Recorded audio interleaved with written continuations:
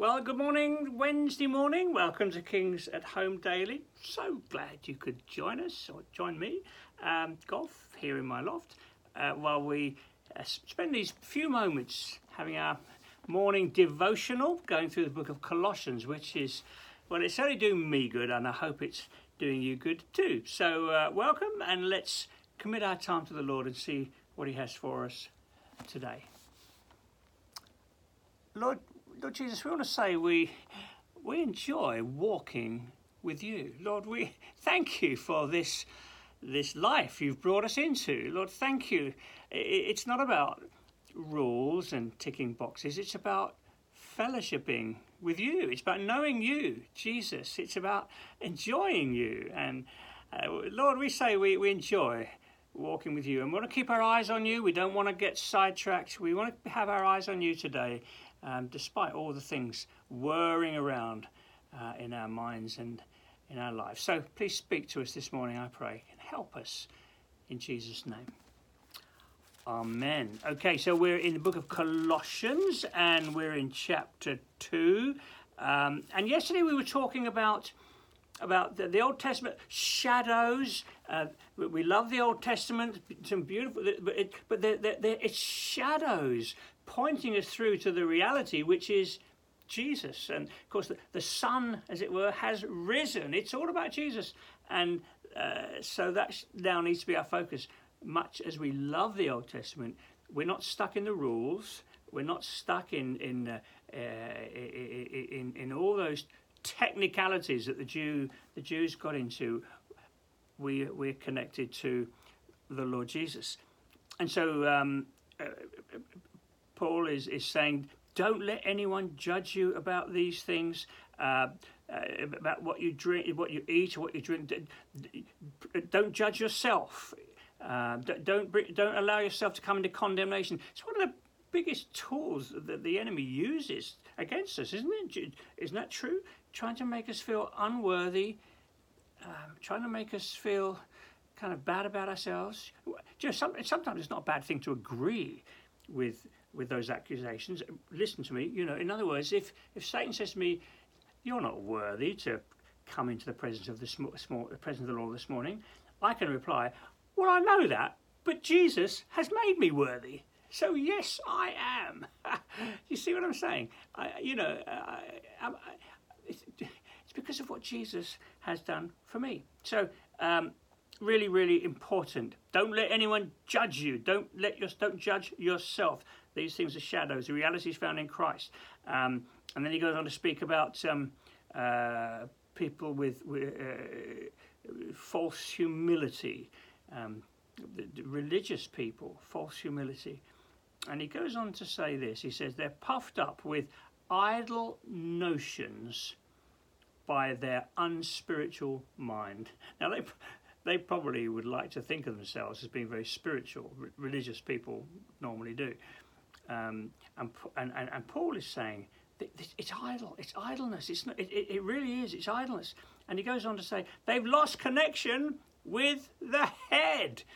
They've lost connection with where where the life comes from. Without your head, you're dead.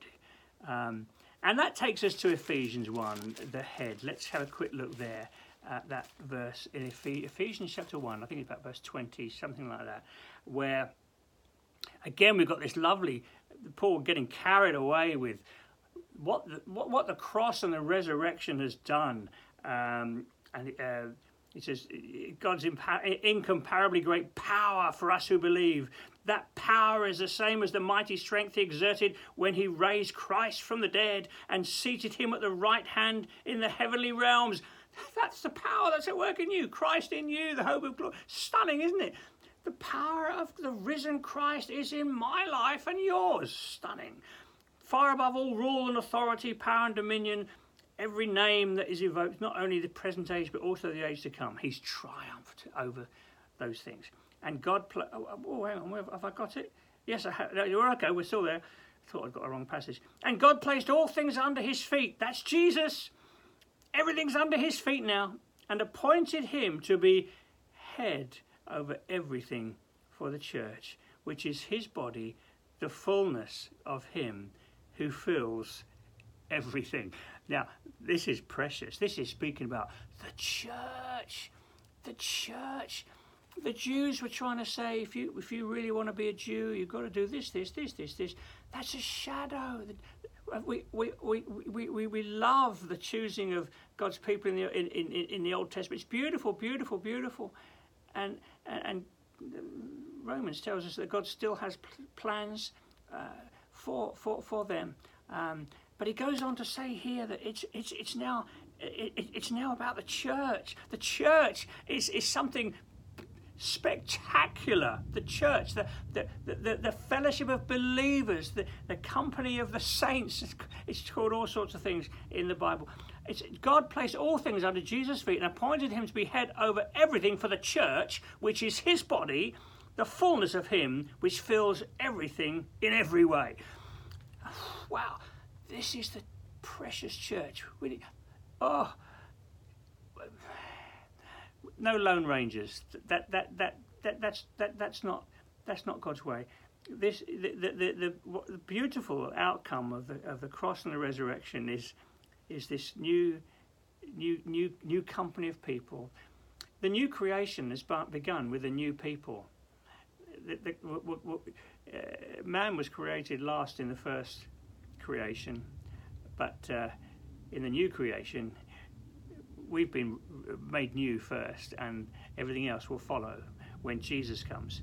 So God placed everything under his feet. Head over the church, his body, the fullness of who fills everything in every way. I'm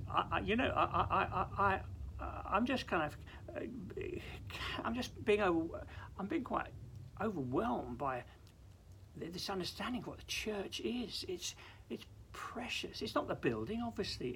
It's these people who've been made new, and we're all connected to the head, which is the Lord Jesus. That's why unity is so important. That's why it's so important the way we treat one another. And I love the way throughout Scripture, throughout the New Testament, Paul speaks to his fellow believers. He calls them beloved, my beloved, my beloved. This is the language of the church. We love one another, and it is special. Where on earth was I? We were in chapter 2, verse 19. They've lost connection with the head, from whom the whole body, that's the church, supported and held together by its ligaments and sinews, grows as God causes it to grow. This is precious. The body supported and held together by its ligaments and sinews.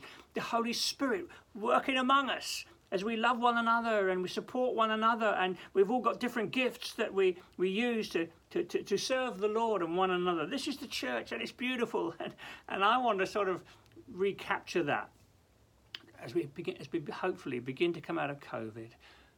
The beauty of the local church, the beauty of being the gathered local church, gathering together, the gifts of the Holy Spirit, gifts that God has given to the church, being used when we come together, worshipping together, praying together, encouraging one another, gifts to build one another up. It is beautiful. It's the central focus of God's purposes in the earth, and it's magnificent, and we have a part to play in that, and that excites me. That's stop, keep going. They've lost connection with the head, from whom the whole body, supported and held together by its ligaments and sinews, grows as God causes it to grow. And grow it will across the earth, across the nations. It's a bride ready for the Lord Jesus when he returns. Wow, is that special? It is. Lord Jesus, may we not lose the wonder of who you are. May we not lose that connection to you, our head.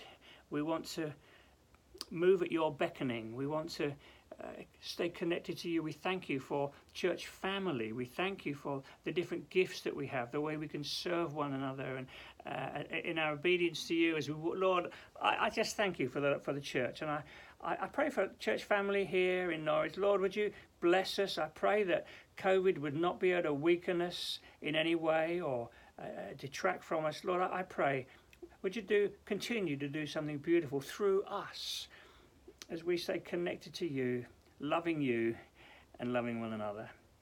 So Lord, go with us today, I pray. And may we honour you and show us ways we can serve one another, perhaps contending in prayer for some who are struggling just now, calling, reaching out. Lord, I pray, help us to serve this beautiful thing, church, that you've made us a part of. In Jesus' name, amen. God bless. Have a great day, and hope to see you again tomorrow. Bye now.